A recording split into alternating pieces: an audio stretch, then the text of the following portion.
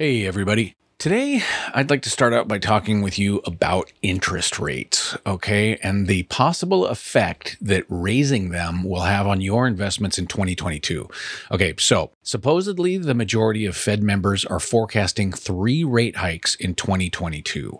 Now, I'm not going to go deep into inflation right now, but if you're interested in some lectures on inflation, reported inflation, your personal rate of inflation, I'd recommend checking out episode 29, 33, 35, and maybe 41. I talk about inflation quite a lot.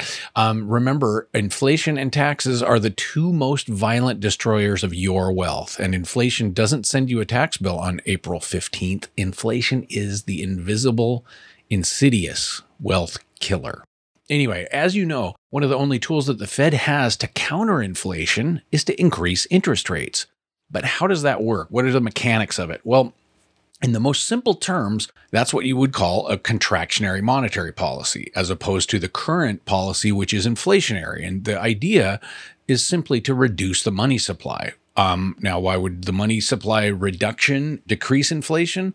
Well, if you remember my episode number 33, where I talked about giving 100 students each $10 and then having 50 sandwiches available. Then the principal gives out $500 more to the students, and more students decide to buy the sandwiches, and presumably that ends up raising the prices of sandwiches. Okay, it was probably a ham-fisted illustration, but the short story is this: the more dollars that are out there chasing the same number of goods causes prices to increase. So the Fed argument is, you increase the interest rates, which decreases the money supply, and therefore fewer dollars are out there chasing the same amount of goods, and prices start to relax. Okay, so there's a lot more to it than that.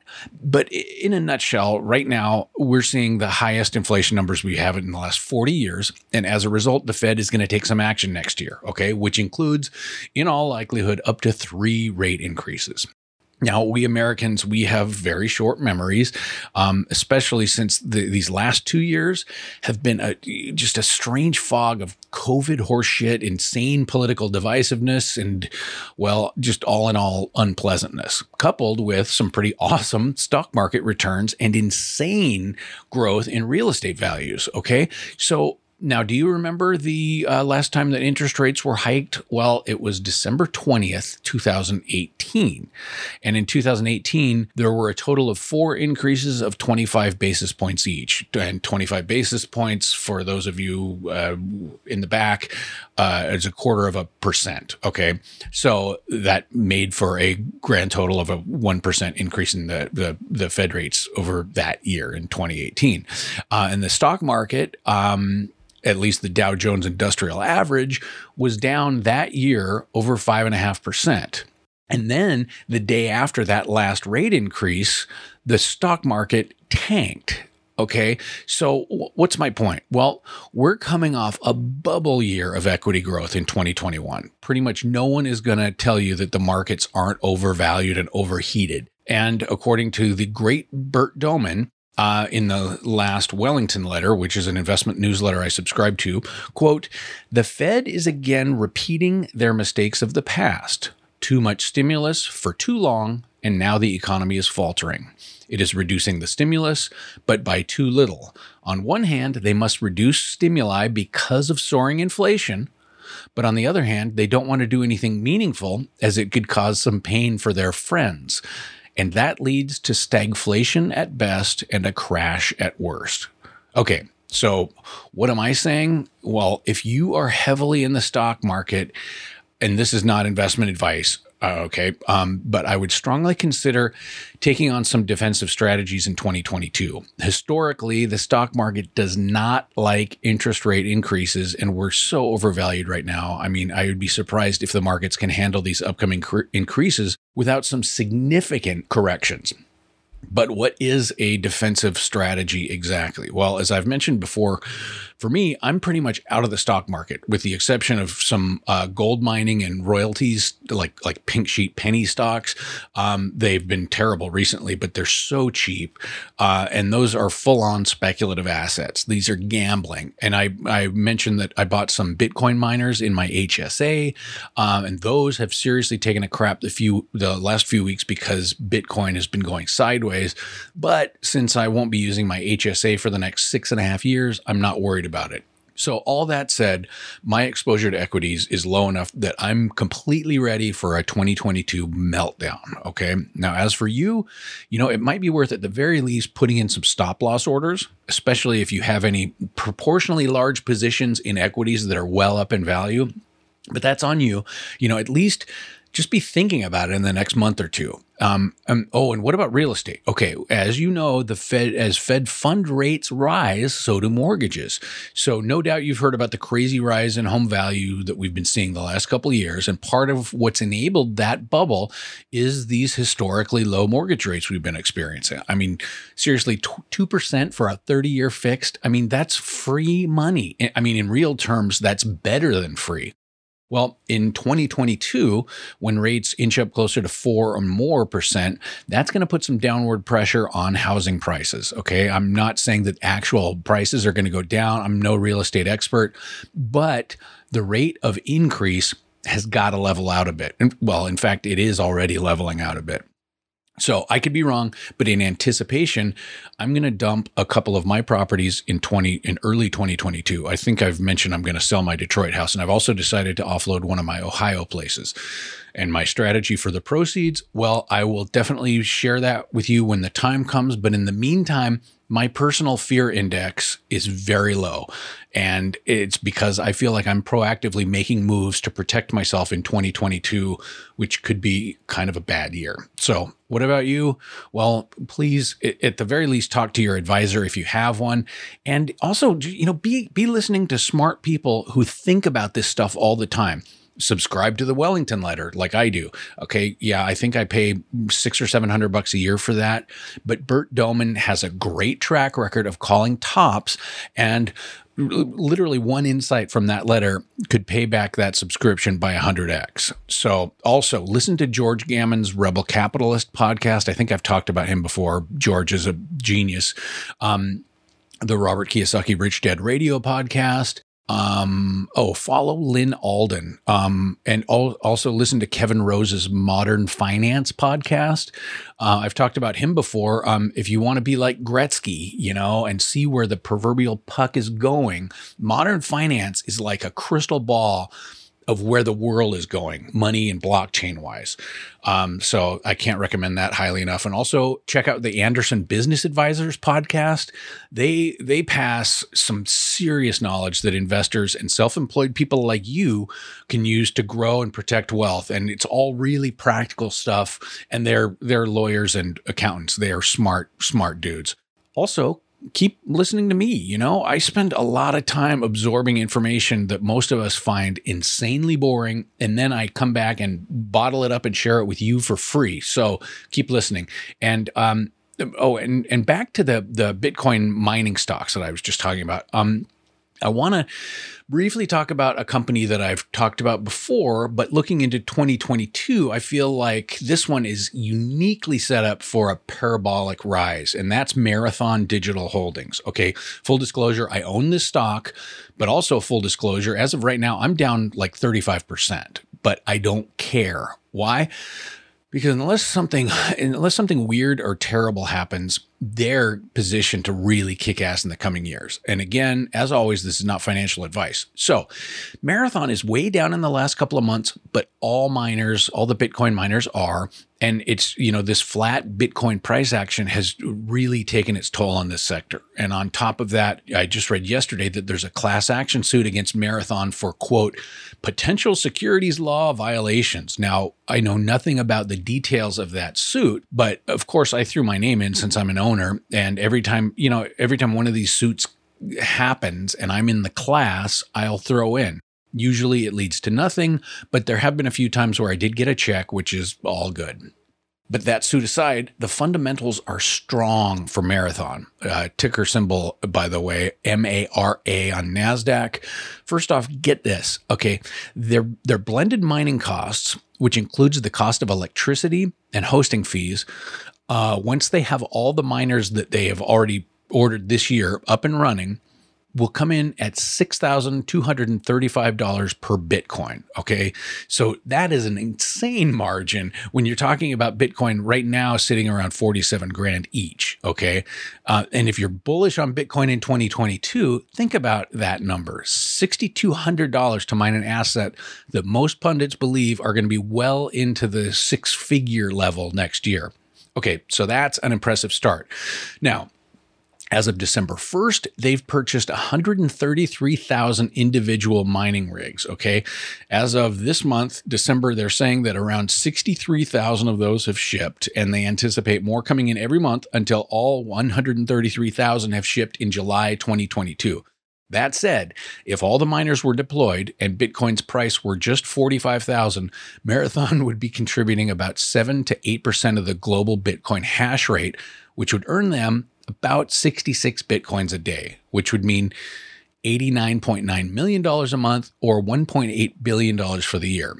So non-GAAP income, which doesn't take into account depreciation and amortization of the fixed assets and some other factors, you're looking at about $927 million for the year. Also, they are holding 7,600 Bitcoins right now in their treasury. So again, think if Bitcoin goes to 100 grand, that's 760 million bucks in the bank right there. And right now, their market cap is sitting at a paltry 3.48 billion. So all that said, there's some room in there for crazy growth. And if you're bullish on Bitcoin, I think Marathon is definitely worth taking a look at, especially if you're looking for equities that can give you indirect exposure to the asset. Again, not financial advice. So one last thing I want to cover for this year is tax harvesting on crypto losses. Okay, so this is brand new. So I just discovered TaxBit, which helps you calculate your tax situation if you own crypto. Literally, I just discovered this a half hour ago, and this is most definitely not tax or financial advice, but I'm kind of excited about it. So I saw this, a guy posted about TaxBit on Twitter. I just set up TaxBit, and I connected it to two of the exchanges that I'm on, BlockFi and Coinbase, and the process was crazy easy, and it took about 5 minutes to get those two exchanges linked. So once you're linked up with the exchanges, you just click in TaxBit on their tax optimizer button, and boom, it shows you where you might be able to harvest some losses. Okay. Now, I just found out about this, and the murky world of tax codes and policy related to crypto is way over my pay grade. But this app cost me I think about $250 for an annual plan. And it instantly informed me that I could harvest a loss of a few grand by selling X amount of my Bitcoin. So then I just buy the Bitcoin back and start over. Okay. So I just got a sweet return, and TaxBit showed me exactly how to do it. And then the best thing is that it's going to create an IRS Form 8949 for me, which is the sales and other dispositions of capital assets form. And it'll show my losses. I'll give that to my accountant, and boom, I just took a nice loss of a few grand. But real quick, okay, let's go backwards so I can give you a bit more of an explanation about how this is supposed to work. Okay, again, I'm not an accountant, so this could all be total horseshit, but at this point in history, the IRS classifies Bitcoin and other cryptocurrencies as property. Now, we've talked about, in a previous episode, I talked about Ripple's XRP token, and the SEC is classifying that as a security. So what I'm covering now presumably does not include XRP. Anyway, because the IRS considers your crypto property, that crypto is not subject to the quote wash sale rule. Okay. Real quick. What is the wash sale rule? Well, if you own a stock or security and the value has gone down, and say it's the end of year and you want to harvest that loss, well, you can. And, if you wanted to sell it for a loss and then take that loss on your taxes. you can do that, but the IRS won't let you deduct that loss if you buy the same asset or a similar asset within 30 days before or after that sale. So the rule itself, it makes sense on paper. The whole idea is to prevent the creation of like an artificial loss by trading in and out of a security to harvest capital losses and offset capital gains.